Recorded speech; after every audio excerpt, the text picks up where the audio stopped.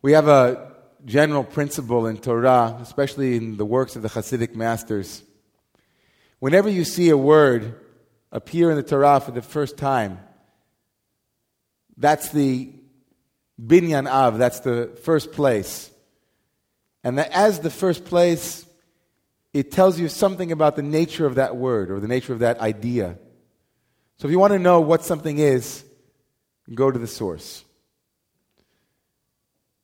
So where's the first time in the Torah that the word for sadness appears?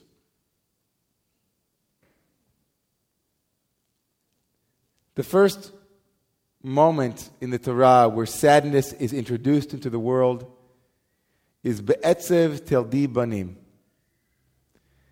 The curse, quote unquote, of childbirth.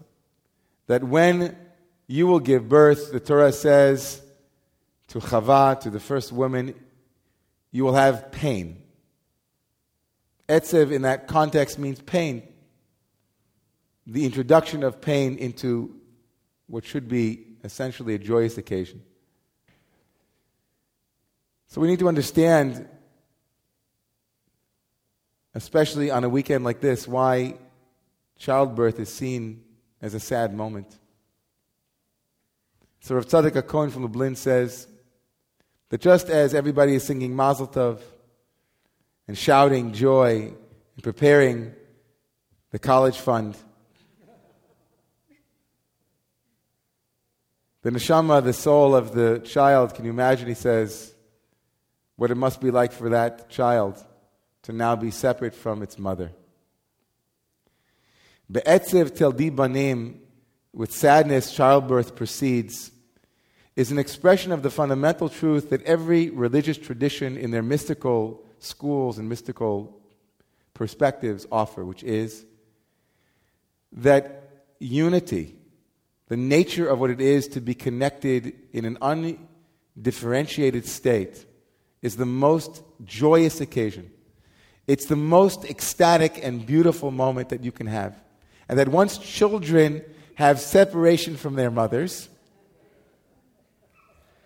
to be separate from our mothers, to be separated, as Rumi said, from the ground, as the reed is separated from the riverbed, is to always, in some small measure, dream of a final reunification, a reunion, if you will, with the great mother, with the great ground of being.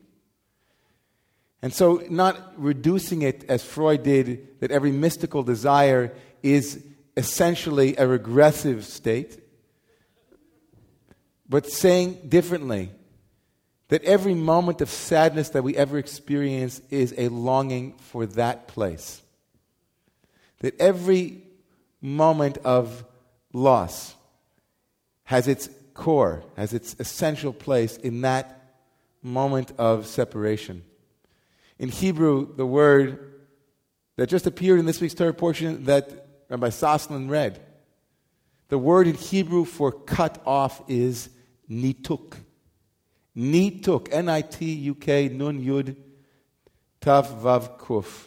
Nituk.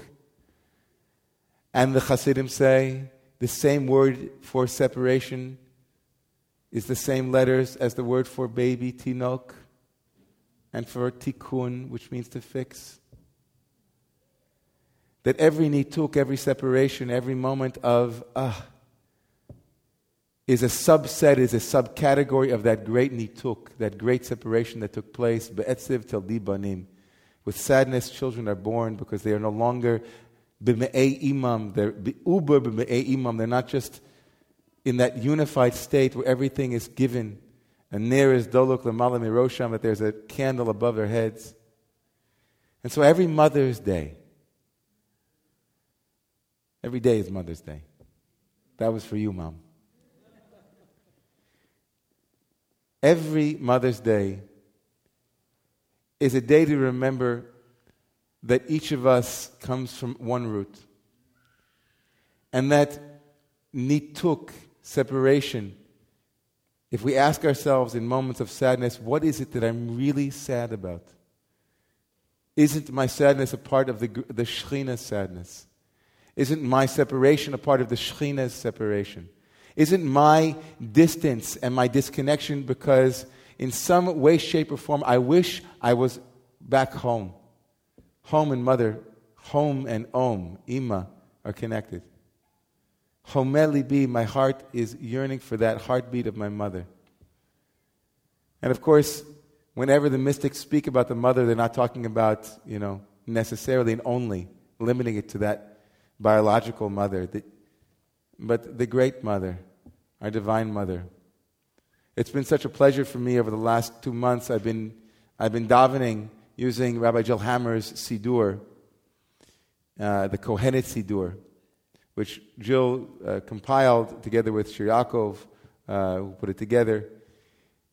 It's a wonderful Siddur, and I'm sure Jill can give you one. And it's an opportunity to daven, to pray to God as mother. And I grew up praying to God as father. So for me, the turn to say,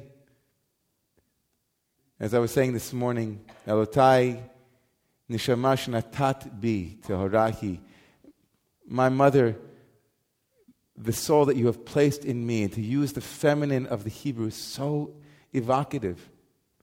You have placed it in me. And if only in those moments of separation and sadness we could turn to the great mother and say, hold me. I'm so sad, hold me, find me, take care of me. Hi avi v'imi azavuni v'adonai asfeni, for my parents have deserted me, but I have that great parent. So whether your mother is alive or whether you'll be thinking about her this weekend, I want to invite all of you to connect with the great mother, the one that is holding you right now, the one that is breathing you right now. That one, when we connect with her, can heal all of the wounds, all of the boo-boos, all of the sadness.